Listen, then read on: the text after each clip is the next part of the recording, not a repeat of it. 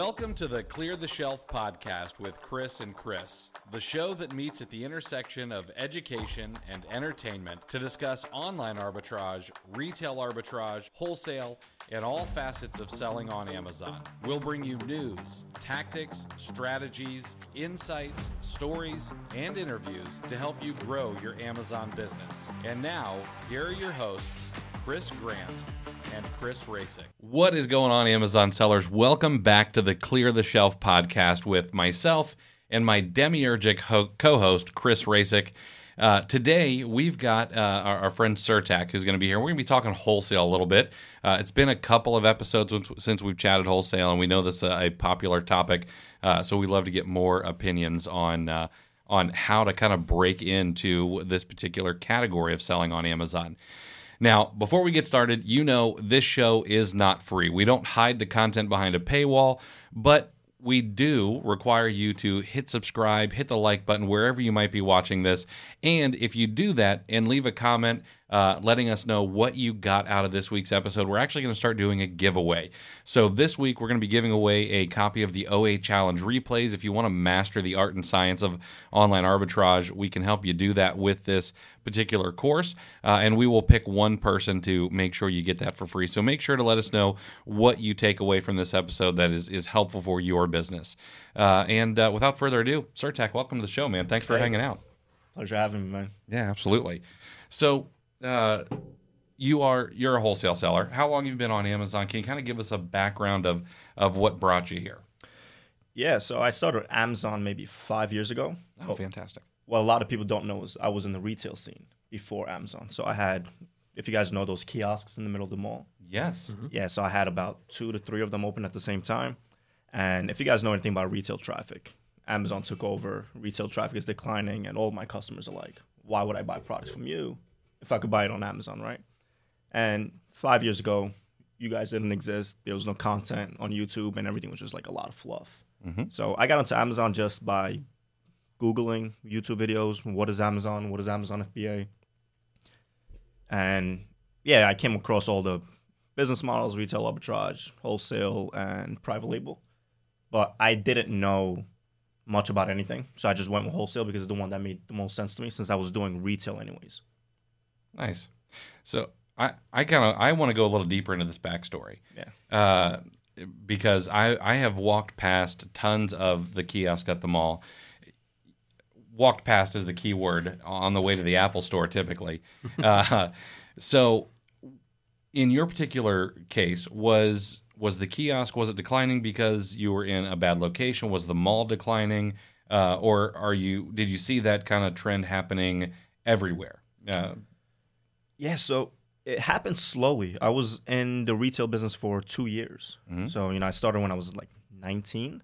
I was in it for like 2 years, and the first year the sales were great. And mind you, the rent is very expensive when you're doing kiosks. So in November and December, they put you on a different contract with, sometimes you're paying $7,000 a month. For a kiosk. Yeah. Wow. But you're in the middle of traffic. They provide, it's almost like Amazon. Yeah. They provide the traffic to you. And, so the first year made crazy profits. It was really good. Everything's going really well. The only downside is you're there from 10 a.m. to 9 p.m. Mm-hmm. So you're putting in 11-hour days. And for me as a 19-year-old, I don't know if I wanted to be an entrepreneur, but I needed a job.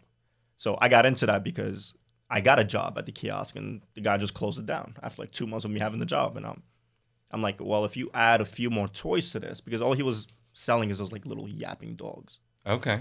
And I'm like, well, if you add a few ducks and if you add a few plush animals and stuff like that, even if you get like a few more sales a day, that's enough for me. Just going to college, 19-year-old kid, just anything is good money to me. Okay. So, and sorry, I'm guessing you were ordering those directly from Alibaba, AliExpress, something like that? No? No, I had zero background. Okay.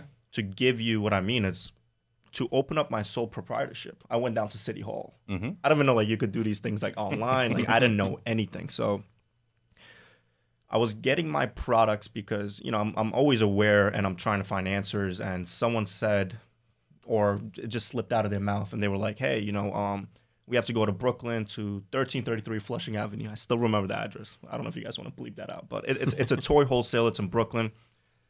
And I just took a mental note.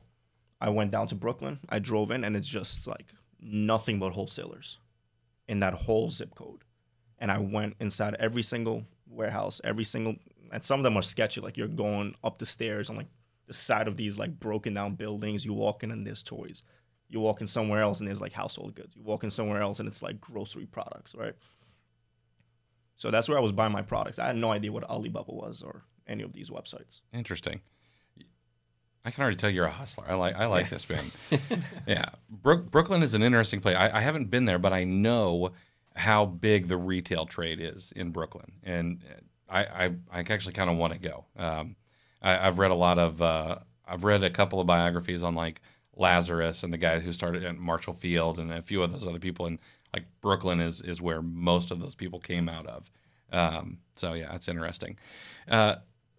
Let's talk a little bit about the transition from working or selling items at a kiosk to what moved you over to Amazon.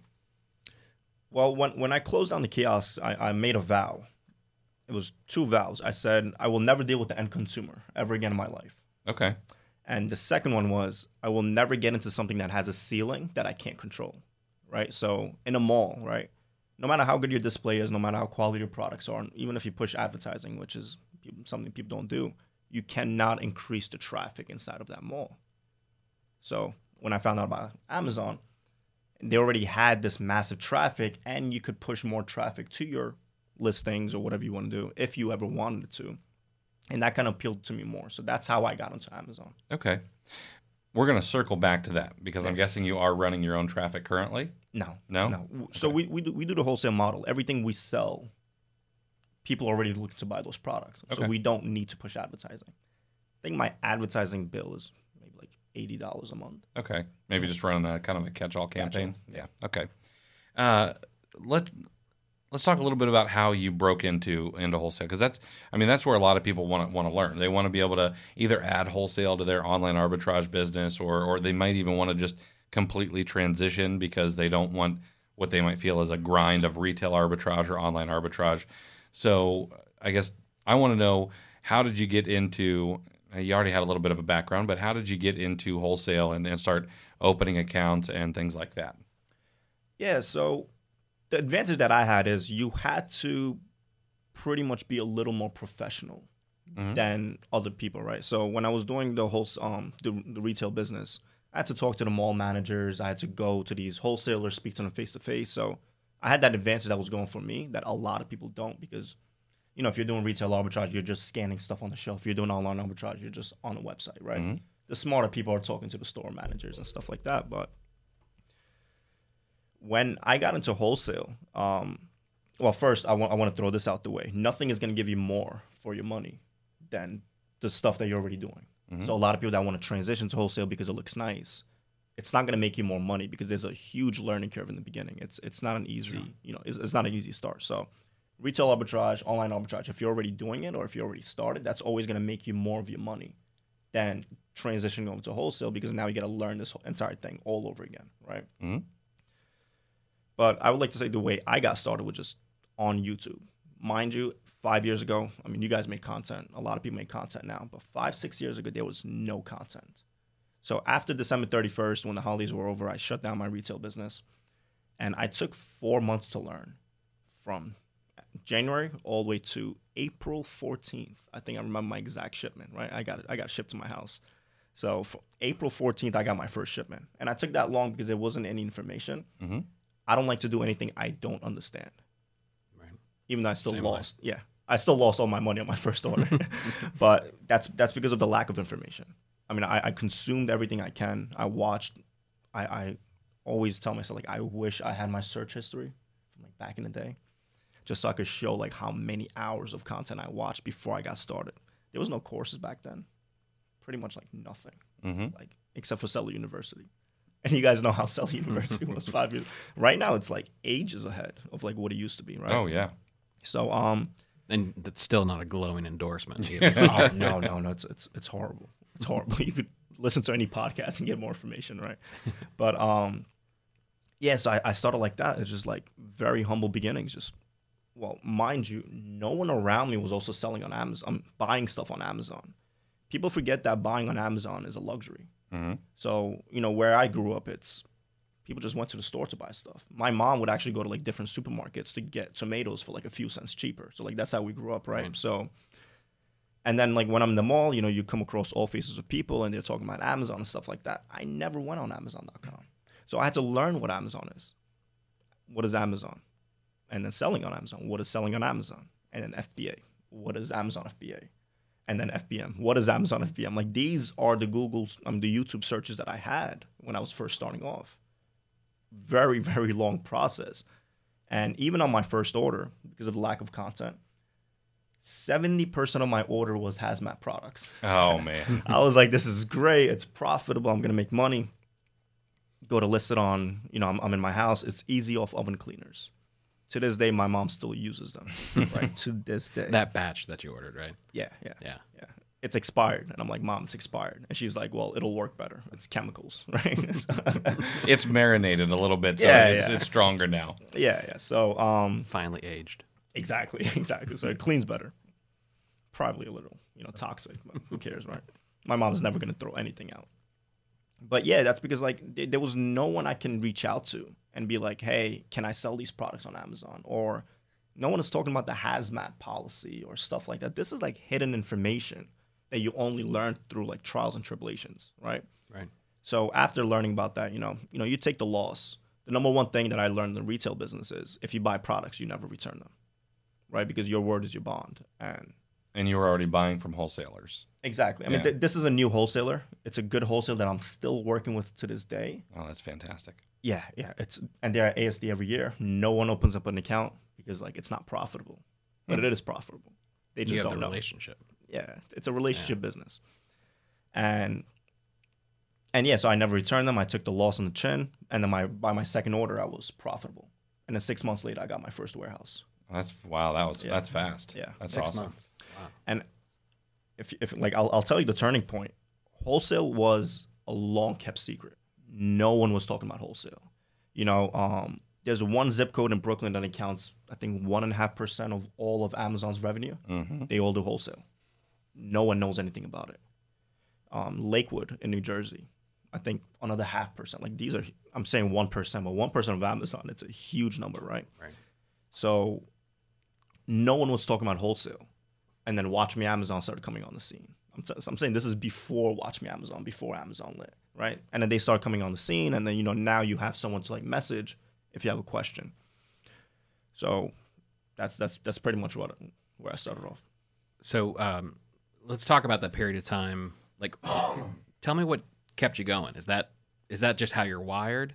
Because it had to be frustrating. Not only the learning process with no guidance, which that's an important distinction. That could be tough. Are you just that kind of person, or had you set your mind towards a goal and you don't give up until you get there? Or because I think a lot of people, there's probably several in the audience that could take that lesson of keeping going, because that sounds like there's a lot of frustrations. You kind of sum it up, but you're learning for that whole period of time with no guidance, and then you fire off the first order and you take it on the chin. How'd you come back? How'd you keep going? Yeah, I mean, you take the loss in the chin. I'm just like, well, how much more losses can there be? I already took a $900 loss, and mind you, I only had $2,000 because that's what I left the retail business with. So I made some huge mistakes with that, but I left the retail business with just $2,000 left. Did you have to fight off like, okay, maybe this isn't the route for me?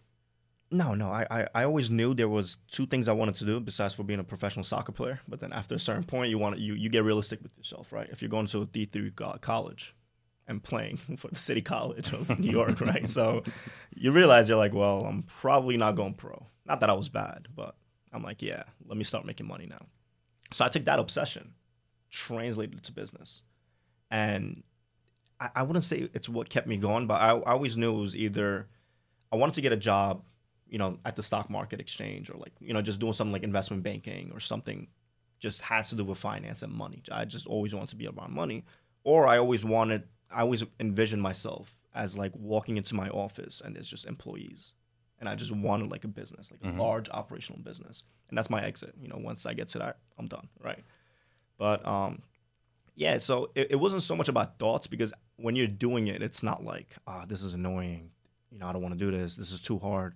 You never really think those things. You're like, okay, that was hazmat. I won't buy hazmat. On to the next one. And then on to the next one. You take another loss, and then you learn about keeper charts. You know, the prices tank. You're like, why did it tank? It was always about curiosity more than frustration. You know, it's, all right, this tanked, why? There has to be a reason. And then I would always see Amazon Lit's storefront. I was one of the first ones to know what his storefront name was. I mean, I won't say it on the podcast, but I would see them selling it for cheaper than I am. And a logical thing in business is no one sells anything at a loss. So it's either they're terrible at business, which I doubt, or they know something that I don't know. And that's that they can get those products for much, much cheaper than I can. So there's the battle. How can I get these products cheaper? And I would ask my sales reps. I'll talk to them hours on the phone. I'm like, listen, I know you sell to these guys. I know what your invoices look like. You know, they flex sometimes. I see things and I catch up on them. I'm like, ooh, that's where they buy from. How do they buy those products? And then they're like, well, this is the deals we send out. I'm like, boom, send me those deals too. It's always questions. Sales reps only want their jobs easier. So if you ask them like, well, I know these are your top clients. Why are they buying this from you? Or how are they buying it and at what price? They'll tell you. Interesting. Because it makes their jobs much, much easier. They don't have to deal with it, go back and forth negotiations, this and that. I'm like, listen, buddy, he's getting these products, and I know he's making money on Amazon, and he has to be buying for at least this much, right? Because that's the profitable point. Even like at 20% ROI. So I will say the worst case scenario. I'm like, he's buying it at least this much, but you're giving it to me like $1 more expensive. Right. So how much are you giving it to for? He just told me. He's like, well, this is what I do.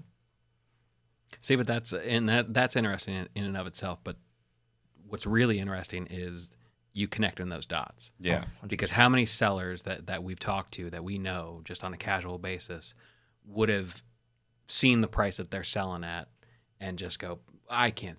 They got to be selling for a lot. I can't sell it for that. I mean, I've heard people specifically say they're losing money. No one can get it at that price because I can't get it at any lower of a price. And obviously it's not the case. You know, they just haven't done the work. I mean, you essentially reverse engineered the wholesale relationship that they had and said there's got to be an answer. There's got to be a way that I can do this too. Which I mean, I give you a lot of credit for that because that's not natural for a lot of people. Yeah. I mean, sometimes you just don't have any other options. And this is the time, you know, I dropped out of college once, and I was like, you know, let me pursue this full time. And then my mom was like, you know, immigrant parents, when are you going back to college? I'm glad you brought that up because that's where I wanted to go. I kind of had a feeling you've got immigrant parent energy, so I want to talk a little bit about that. Immigrant parents energy. I like That's that. a thing. That's absolutely a thing. Yeah. So when I first dropped out, you know, they were obviously pissed. We still don't have college graduates, even though I'm making like good money. They're still like, hey, when are you going back to college? And I'm like, do you still want to live in the house you want to live in? Like, you know, if I go back to college, I can focus on my business. And, you know, it's a funny joke. Like, me and my mom just go back and forth, but she'll bring it up every now and then. And yeah, they didn't take it good, but they have always had this trust in me. They're like, well, he's responsible. He's always been responsible. So let's see what happens.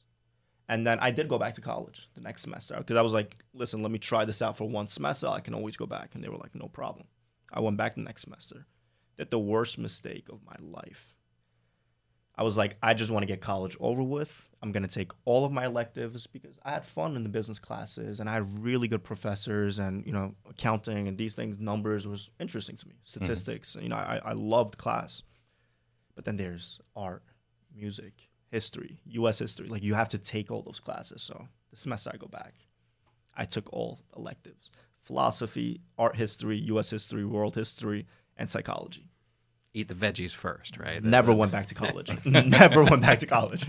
As soon as I went through that semester, I was like, I can't do this. And mind you, I'm like doing like 25, 30K in revenue, like every month. I'm coming home from college, prepping products, shipping it out, waking up 5 o'clock in the morning because I told you, my school was in Brooklyn College. I live in Staten Island.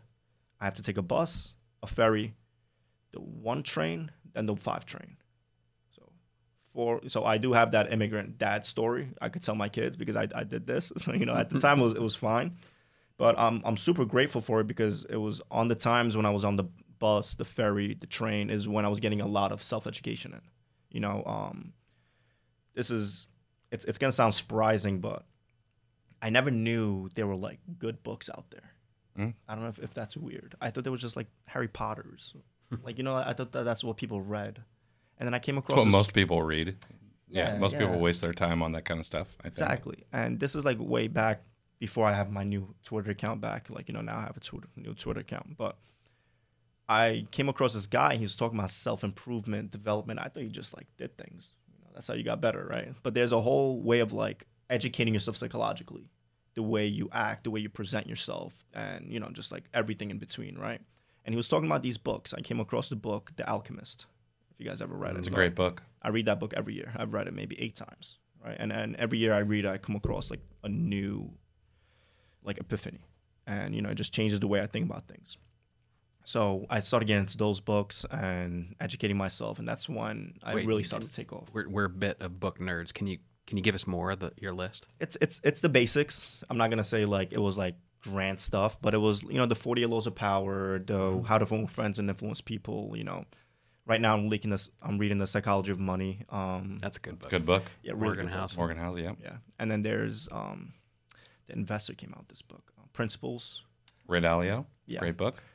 There's the Jordan Peterson books.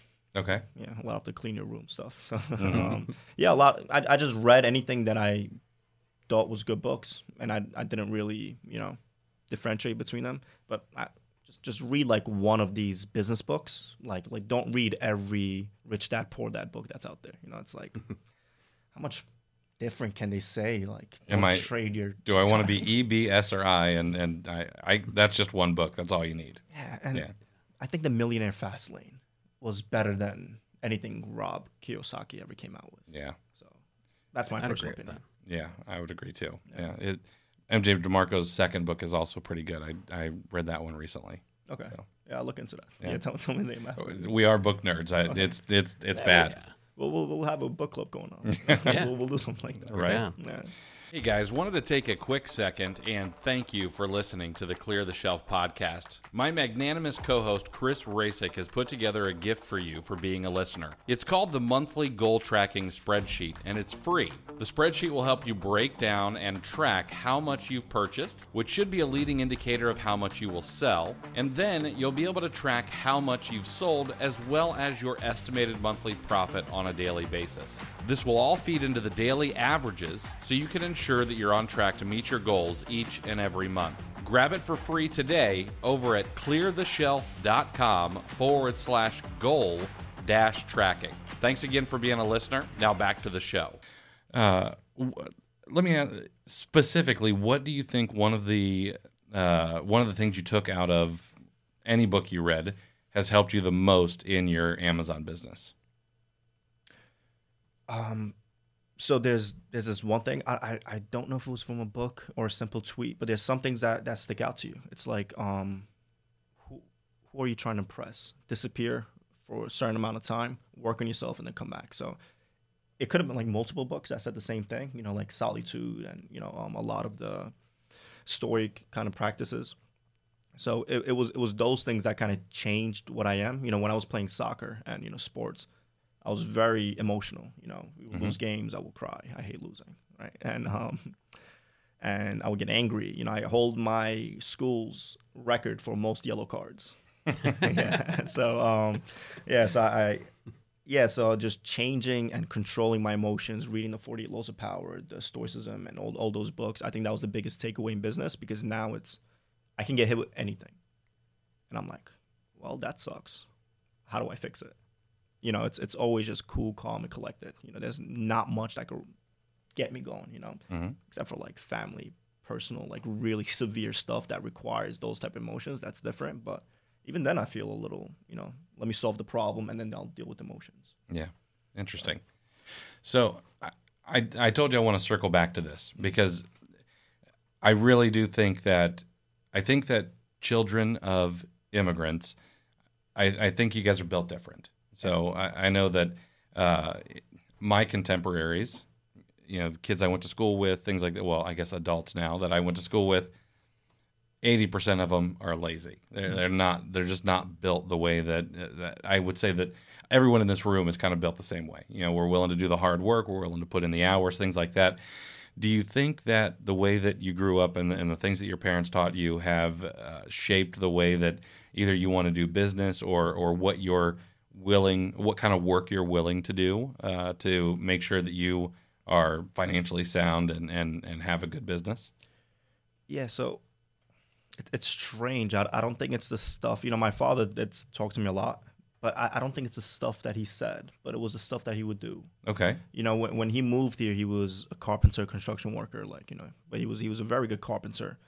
And, once he got a job, everything is good, bills are paid and everything, is going swell, right? But then there's times when he couldn't find a job and he would go store to store, like going inside of a grocery store. He'll be like, well, that I can make something much better. He'll draw out a whole plan, like actually sell to people. And that's how he got all of his clients. So, I would watch this guy. He was a very angry guy. Don't get me wrong. Like, there's a lot of stuff that's wrong with him, but, that's family, right? So he would wake up 5 a.m. in the morning and just go to work. I'll still be sleeping, but, you would hear it. He would just wake up 5 a.m., go to work, come back home. No complaints, nothing. Just like, I'm tired. And then go to sleep and do the same thing the next day. So it's more like wanting to succeed more than them telling you to succeed. Okay. It's like they did all of these things to you. The least you can do is be a proper human being. Like he came here not speaking a word of English, set a nice foundation, and then brought us here. And then after bringing us here, he was just working nonstop. No complaints, nothing for years, 10, 15 years. By the time I was like 20, that's when I started to pay bills, 19, 20. But yeah, it's more of the stuff that he did rather than the stuff that he said. Interesting. One of the reasons I find that interesting is because I've really been binging a lot of biographical content lately. Founders Podcast is really, really good. And one of the things he talks about is how the story of the father is in the son all the time. And if you go back and look through a lot of the really great founders, Steve Jobs, Marshall Fields, Lazarus, all these guys, a lot of them do complete 180s from their dads. John D. Rockefeller's dad was like a grifter, and just like lied to everybody, had to move all over because people were trying to get money from him that he owed them. But when, I don't know, I see it in immigrant families, it seems to be completely opposite. Like your dad's a hard worker and that, kind of goes down the line to you. And so I find it fascinating. So it's the same thing with networking. You're around this guy who's a workaholic and he's trying to feed his family. So even if you don't want to, even if you hate the guy, you're rejecting every belief about him, right? Just being around that type of energy. The guy just wakes up and just does what he has to do. Mm-hmm. No complaints, nothing, right? That kind of just rubs off on you. And then, complaining feels weird. Yeah. And then it's like the same thing with networking. Like, I'm around you guys and, I'm getting this, it's my first podcast. I thought I'd be nervous, but I'm super comfortable because I'm around people that's just like me, that wants to make money, that wants to do a lot more than just, the traditional stuff, right?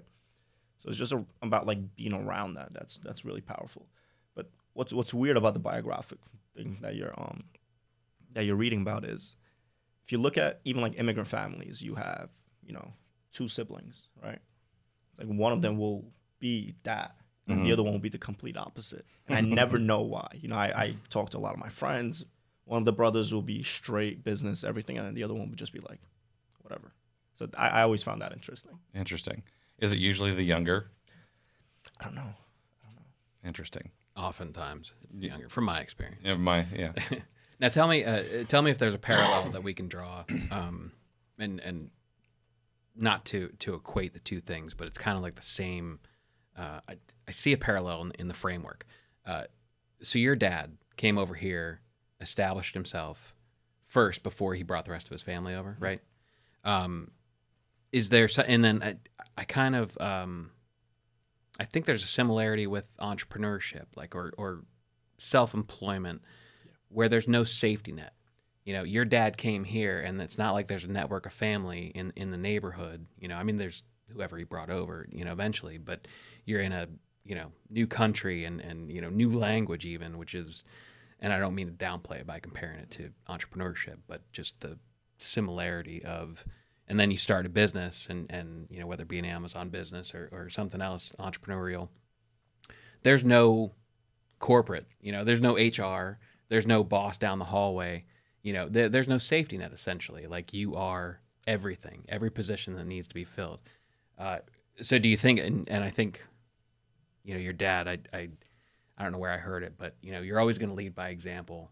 You know, it's up to you whether it's a good example or a bad example, you know? So I think I love that story is, you know, because you saw the work ethic by example. And then as children, you know, we always want to grow up and be better, you know, than what our parents, you know, so you want to take the next step and kind of outdo them. But do you agree with that parallel? The lack of a safety net kind of improves the drive, does it not? You know what's funny? I just realized this now is I never believed in a safety net. I go all in on my business. You know, if someone gives me $100,000 worth of products right now, I'm finding a way to find $100,000 and I'm buying it if I know it makes money, right? It might bankrupt me if like everything goes wrong, right? But I'll take it. I don't believe in investing. Well, I don't have a wife and kids, so this is like different. Maybe when I get wife and kids, I'll think a little more differently because, you know, right? Yeah. Sure. So I don't believe in a 401k. I only have 6 months of emergency funds, and it's like in cash just sitting somewhere, and everything else I'm all in. Because I'm like, I'd rather sleep on the streets than play safe. And that's how I've been able to grow. And it's funny you make that comparison. I never knew why, and that's a nice comparison. It's because like he didn't have a safety net. It's either do or die. So it's either he makes money or he's out on the street. I like that mentality too. So, and it's, you know, the abundance mentality. 100%. Is a good complement 100%. to that Oh my as well. God. Yeah. We could do like a 3-hour podcast on the abundance mentality. Once you start adopting that there's more to something than what you see, like it's just everywhere, everything changes. Like even when you guys are, you know, sometimes you get comfortable, you're sourcing from the same websites or you're buying from the same wholesalers, and then you don't get the good deals sometimes, and you're like, oh man, it's a bad month. Well, what about the 99,000 other websites that's out there? Mm-hmm. Well, you talk about it with networking, and you know, like when we talk to Miles as well. You know, the scarcity mindset versus abundance mindset is, you know, do you ever have that twinge of, if you're networking with somebody, of you being afraid of giving information? You know, because the scarcity mindset says, ooh, you know, that's a good lead, I don't know if I should share that one. Absolutely. To where if you change that mindset to where it's like, yeah, I'll give it away freely, because not only am I going to find another one myself, my network is then going to return that value back to me. You know, it's going to reciprocate. I mean, just today I sent the deal out while I was in the Uber on my way here. You know, it was a closeout product. I bought 5,000 units and he had like 40 something cases left. And I just messaged my friend. I was like, hey, do you want the rest? He's like, well, are you buying it? And I'm like, yeah. He trusts my buy. He's like, yeah, just take it. No problem. Like, no questions asked. He's like, okay, cool. But yeah, so when the thing with the wholesale model is it was that mindset for a long period of time, right? Like no one showed their products. Even if you go back to like the early days of, you know, I like to say Amazon Lit and Watch Me Amazon, they never showed their products because it was just like not something you did, right? And you adopted that. You're like, well, okay, I'll do the same thing. But now it's like, I'll show my product. Obviously, you don't tell your suppliers and stuff like that. But even if I tell you my suppliers, there's a whole relationship aspect that you have to build and you have to get ahead and, you know, you have to know what to do. That's essentially a moat. You know, Yeah. That's a difficult obstacle to. And then you have to order. And then you have to order every week. And then you have to keep ordering. You know, I like to say the business is hard as it is. The wholesale business is very hard. But why make it harder? Now it's like, you know, I talk to people, you know, while everyone is like complaining on the bottom, we're at the top just networking. We're just sharing stuff. They're like, hey, do you buy from this? I'm like, oh, yeah. I'm like, and they're like, oh, yeah, I saw the way the labels on the products are. That's that company. Right? I'm like, yeah, of course. He's like, what's your discount? I was like, well, I get 15% from them. They're like, oh, you know, you can get 17. I'm like, thank you. Message my sales rep. I want 17. She's like, we don't give that. I'm like, don't you dare lie to me. I'm like, now I know, you know. Yeah, so that's how it goes. 100%. Let's dive into the weeds a little bit. Let's say I've done no wholesale whatsoever, and I want to go and I want to find a product to wholesale. Where do I start? What, you know, do I source a product first and then find a supplier? Do I find a supplier and then source their catalog? What should I do if I want to buy my first wholesale product? Yeah, so the Google method It's something I just started to learn maybe like last year, ever since I came out on the social media scene. Mm-hmm. Never looked for distributors on Google, but now I'll do it and I'll find a handful, right? So that's a great way. Use specific keywords like health and beauty, wholesalers, New Jersey or Miami or California, and find it like that. Then swap out wholesalers for distributors, and you'll get a whole new like page. And you just keep doing that and skip like the first page and then go on the second page, right? You want to skip the ads and stuff. Where Google hides the dead bodies. Yeah. That's where you want it to be. And then you see this nice old website that got created during the .com bubble, and I'm like, yes, that's a gold mine, right? So that's one of the ways. But when I was coming up, what I did was, it's so simple that I think people are starting to teach now, because I did it on my stuff, and it's literally like, do we have anything here? It's like, if you're drinking anything or if you're using anything, there's a customer service number on the back of these things, like the Doves, the Colgates, the Crests. You give their customer service number a call, and you're like, hey, I opened up a store. It's a customer service rep. Like, they don't need to know everything, right? Hey, I opened up a store in this neighborhood. Can you connect me with your largest distributors?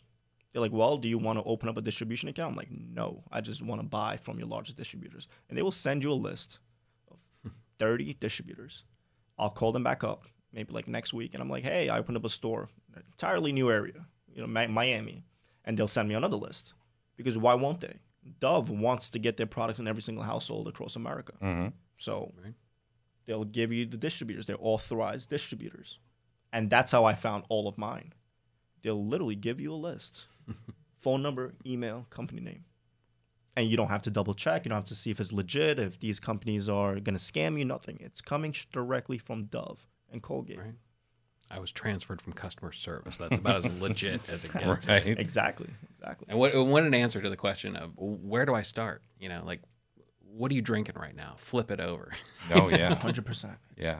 It's everything is hard if you're not doing it. Everything is hard. Like, to me, retail arbitrage, I want to blow my brain out. Like, I don't understand. I walked into a Ross one day. I'm scanning stuff, and I'm like, all right, cool. Where's my Keepa charts? I didn't know anything about Seller Pen, all these things. I don't know mobile apps and stuff, right? And I'm like, okay, cool. And then I found like $100 worth of stuff. I went home. I sent it in.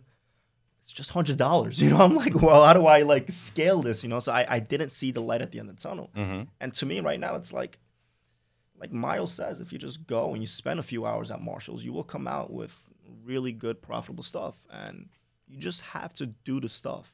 There's no way around it. And especially now, there's no content hurdle. Like, there's people just giving away information for free. Yeah. I see 90% of Twitter's junk. There's 10% of the people. Like, you guys were talking about this guy who's on Twitter. He's the niche, right? Yeah. The distributor. He is probably the most valuable person I've seen on Twitter, because there's Amazon, which is not the real world. And there's the industry, which has been around for hundreds of years, right? To be able to grab good wholesale accounts and to be able to negotiate discounts, you have to speak their language. You have to know what they want, what their pain points are.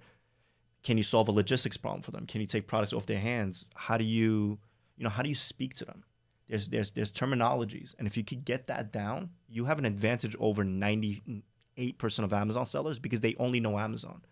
Well, why won't they take my money? Well, that's because you're creating inventory constraints for them, and you're messing up their logistics problems. Yeah. That's why they won't take your money, and you're a one-time order. It's annoying for them. Right.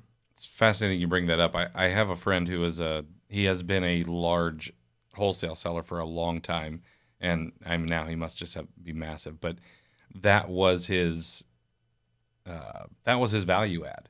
He actually had a massive warehouse in the Chicago area, and he would store inventory for distributors because they had logistics problems, and that's how he would get in the door.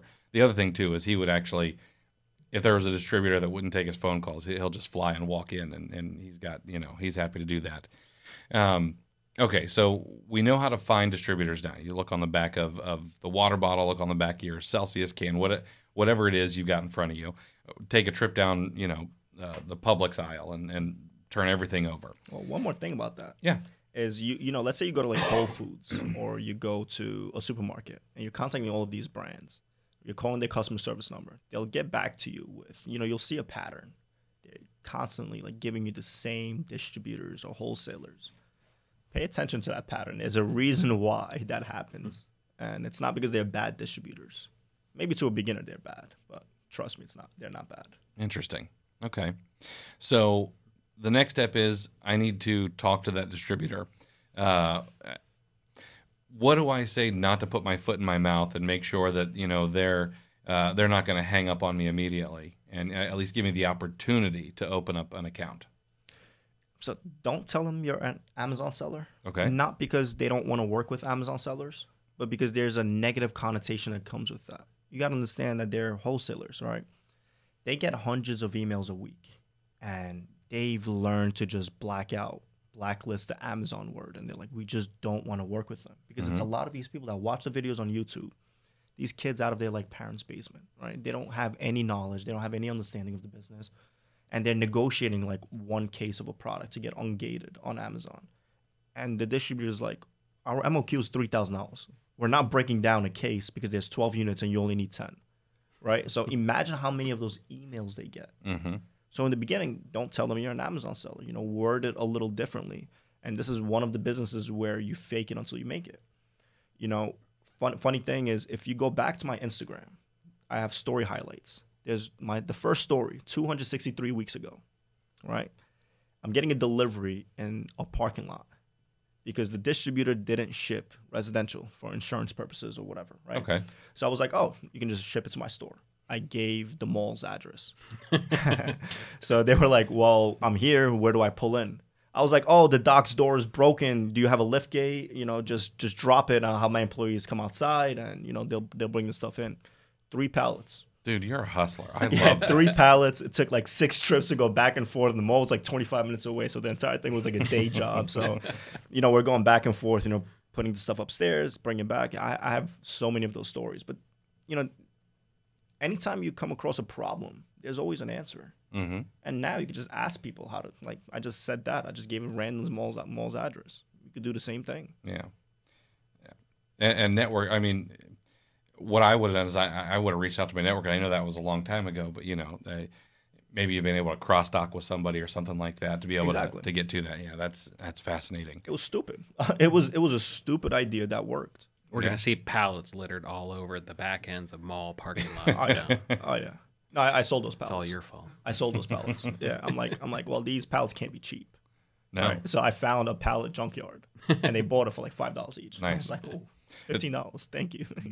This is off topic, but there is a very small niche of people who flip pallets and make a ton of money. It's ridiculous. 0, and they sell it for like 12. Yeah. They just pick up, and they sell it for like $12 a pallet. Yeah. That's an ROI I can get behind. Right. All right. So we've got our foot in the door with a supplier. What are you looking for in a good product that you're going to spend $2,000, $3,000, $5,000, $10,000 on? Yeah. So I personally recently I love to go wide. If the distributor's carrying 10, 20, 30,000 products, right? There's a thing in wholesale. It's like if the product was 100% safe, then we wouldn't buy anything. Mm-hmm. There's always something going to go wrong, even if everything is sunshines and rainbows. A random person in the middle of nowhere could just go out of business, and they're liquidating for chapter, 11 or 7? Liquidating 11. Is 11? 11, yeah. And then they're just selling everything dirt cheap. So everything could go wrong, right? But what I like to do is I like to go wide, which is something I did very early on in the beginning. And then during the middle, I went really deep. And now I go deep and wide. But I'll buy 24, 48 units of products that I think it's profitable. And I have a few criteria. It's number one is it has to be profitable right now. I don't care if that guy's about to sell out or something. I'll check it out tomorrow if he's going to sell out soon. But like it has to be profitable right now. It has to be profitable on the average 30 to 90-day period, right? And the lowest point that the product has dipped down to has to be at least break even. Over the past, how far? I'll say 90 days. 90 days? Yeah, okay. Due to inflation. I used to look at the 6 months period. Now okay. I do 90 days. But I have to at least break even. Because there's no reason why I should be losing money if I can just break even, right? So I have to break even. And those are my 3 criteria.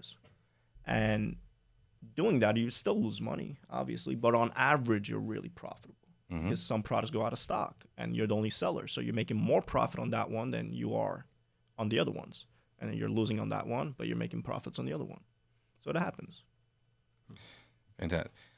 I want to talk a little bit about your logistics. Do you have a warehouse space here in Miami? Do you use a prep center? I guess walk us through that a little bit. Yeah, so going back to the beginning, the immigrant family and stuff. So I've always been really big on family, right? So I have a brother, and I always wanted to do something together. But life plays out weird and stuff happens. But later, what I did was I made him quit his job. I forced him. I was like, dude, what are you going to do? You can't work here forever, right? So I made him quit his job, and he took a sacrifice because he was making a steady income. And then finally he was like, you know what? I'm sick and tired of this. Like, getting to his head, he was like, the same thing every single day, right? And he started working for me. I was paying him, but like the most important thing was he had the freedom to work whenever he wanted to and then take off. So he was working, and later on, my accountant said, like, listen, he's been my accountant for a while, and he knows the Amazon space pretty well. Mm-hmm. So he's like, hey, listen, either you can pay your brother a salary and pay taxes on that money, or you can have him open up his own business as a prep center. And then he can get paid, invoice you for, services rendered. And he'll also have the tax write-offs, and he'll keep the profits. Very smart. And I was like, well, now, not only on a psychological level, he's also building something, which that's his business entirely. And now I can go anywhere in the world because, like, it's his business. He's going to make sure that it's operating, functioning well. And I basically don't have a warehouse. I have a brother who has a prep center in my warehouse. That's awesome. That's how it works. So now I'm in Miami, definitely looking for prep centers around here too, because I'm seeing a lot of opportunities. There's really good Spanish wholesalers. Oh my God, I need to tap into that. The port is right here too. Yeah, oh yeah. That's something I think a lot of people don't necessarily think about. I think there are a lot of these very Spanish food, Spanish products. That's not really a small niche, but there are other small niches like. For example, I came across an Australian food website recently, because someone sent me a gift from Australia. Vegemite is horrible. Don't ever try it, by the way. But sent me a gift from Australia, and then I just happened to see on the label, well, here's where they bought it from, and then I started looking a little bit deeper, and I was like, oh, okay, they're not only a website, they're also a distributor. The wheels start turning. So you see the way you think. Yeah, it's like I'm like, well, this is a product that looks weird. Let me see how many times it sells on Amazon. Mm-hmm. And I look at it on Amazon. I'm like, 5 sellers. Looks like other people are also selling this. Now where can I get it? Call the customer service number. No, we hate you. Goodbye. Okay, let's look for distributors that distribute that product. But I do like to touch on that, which is a really good tip that I don't think anyone's talking about in the wholesale space, right? One person was like, hey, when I call these distributors and wholesalers, they kind of don't take me seriously because my English isn't that good, right? He's like, I speak Spanish and my English isn't that good. So I was like, well, why are you calling English wholesalers? Why are you trying to sell Dove? Why don't you call these Spanish brands like Valentina and like the hot sauce and like there's a lot of these Spanish brands that do really well on Amazon. Call them in Spanish. You have a connection with these sales reps that I will never have. If me and you contact this distributor the same way, even with my expertise, they have something in common with you that I don't have, and you're closer to their heart than I will ever be. So you will always get priority over me. Like, why don't you everyone has an advantage. I was on Crazy Flippin' Mom's podcast. Oh, yeah. But not podcast, the webinar. And I was telling her, I was like, you're a mom, right? I can't tell you the amount of times I was speaking to my sales reps, and she was talking about like her granddaughters and her kids, and I'm like, I wish I had a story so I could like kind of connect, but I don't have kids nor a wife, nor I know how to like change diapers, and like I don't know anything about these things, right? So I was telling her, I was like, there's everyone has this advantage about them. Do you guys like to fish? Do you guys like to hunt? Do you guys there's so many advantages that you have. If I don't know fishing and I'm trying to buy fishing supplies, if you know how to fish, that's a passion of yours. And you get on the phone and you're passionate talking about fishing. Oh, man, this product is amazing. I love your brand. And now I get to sell it. Like, thank you so much. Dude, I can't compete with that at all. Well, that's the connection. It's almost the same thing as when you said 100%. Earlier when you said talking to wholesalers, not mentioning that you're an Amazon seller. Exactly. Because they have their own language, essentially. And if you can speak that language, that's the connection. Exactly. And that's going to set you above and beyond anybody else that's going to show up in their inbox or show up at their door. Yeah. 100%. So this is the next question we should probably ask is, and we talked about this with Miles earlier. You know, a lot of people are shy, they're nervous. You know, they don't necessarily want to put themselves out there. How do you overcome that to get on the phone with a wholesaler, to create a relationship, to try to have that dialogue when a lot of folks who at least, you know, listen to our show are just banging away at a keyboard? Like, I'm not really good at giving advice because it's so simple. You just do it. You Do get it on the uncomfortable. I've been in, I've gotten CC'd on emails by accident. That was embarrassing. It's like they're talking smack about me, like in the emails. They're like, "Who is this little kid? He's like 19 years, like he's like 21 years old, out of this house." And they had a picture of my house, and like they didn't know that I was still attached to that email. Oh, and they're man. like talking smack about me, and like you go through embarrassing moments, but who cares? It's just like going on vacation. Let's say you go to Miami for vacation, and you see a hot girl. Go up to her, speak to her. She says no. You're never going to see her again. You're never going to see that girl again. Never cross paths. Same thing with wholesalers. They reject you. They already forgot about you. Call them again in 3 months. They will have no clue who you are. And now when you have experience, now you talk to them.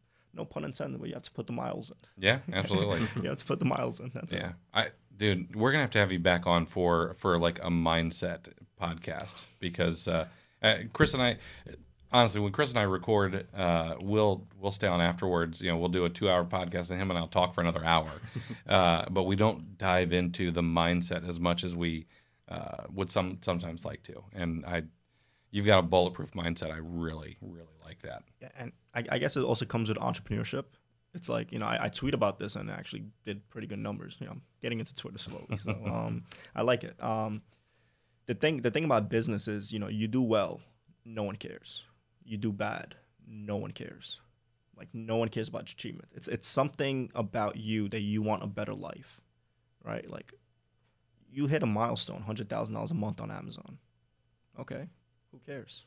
I don't know what that means. I don't know if you're profitable. Who cares? Like, let's say you went bankrupt. Who cares? Even less people care. Like, less than no one, right? So, Just the collectors. Yeah, Right. it's well, the bank cares. But yeah, there's something intrinsic, like it's something inside of you that you just want to keep beating your last month, and you just want to do better. The one thing Amazon sellers don't have that I feel like everyone should have is a price. It's an exit price. You don't want to be a pharma packs, right? You don't want to be this seller that just keeps making, and they're only concerned about revenue. They're not concerned about profits. You want to have a price. You want to have an exit, because Amazon has its struggles, and you can't keep this going for a long time, but know where you're comfortable to stop, and that's what I like.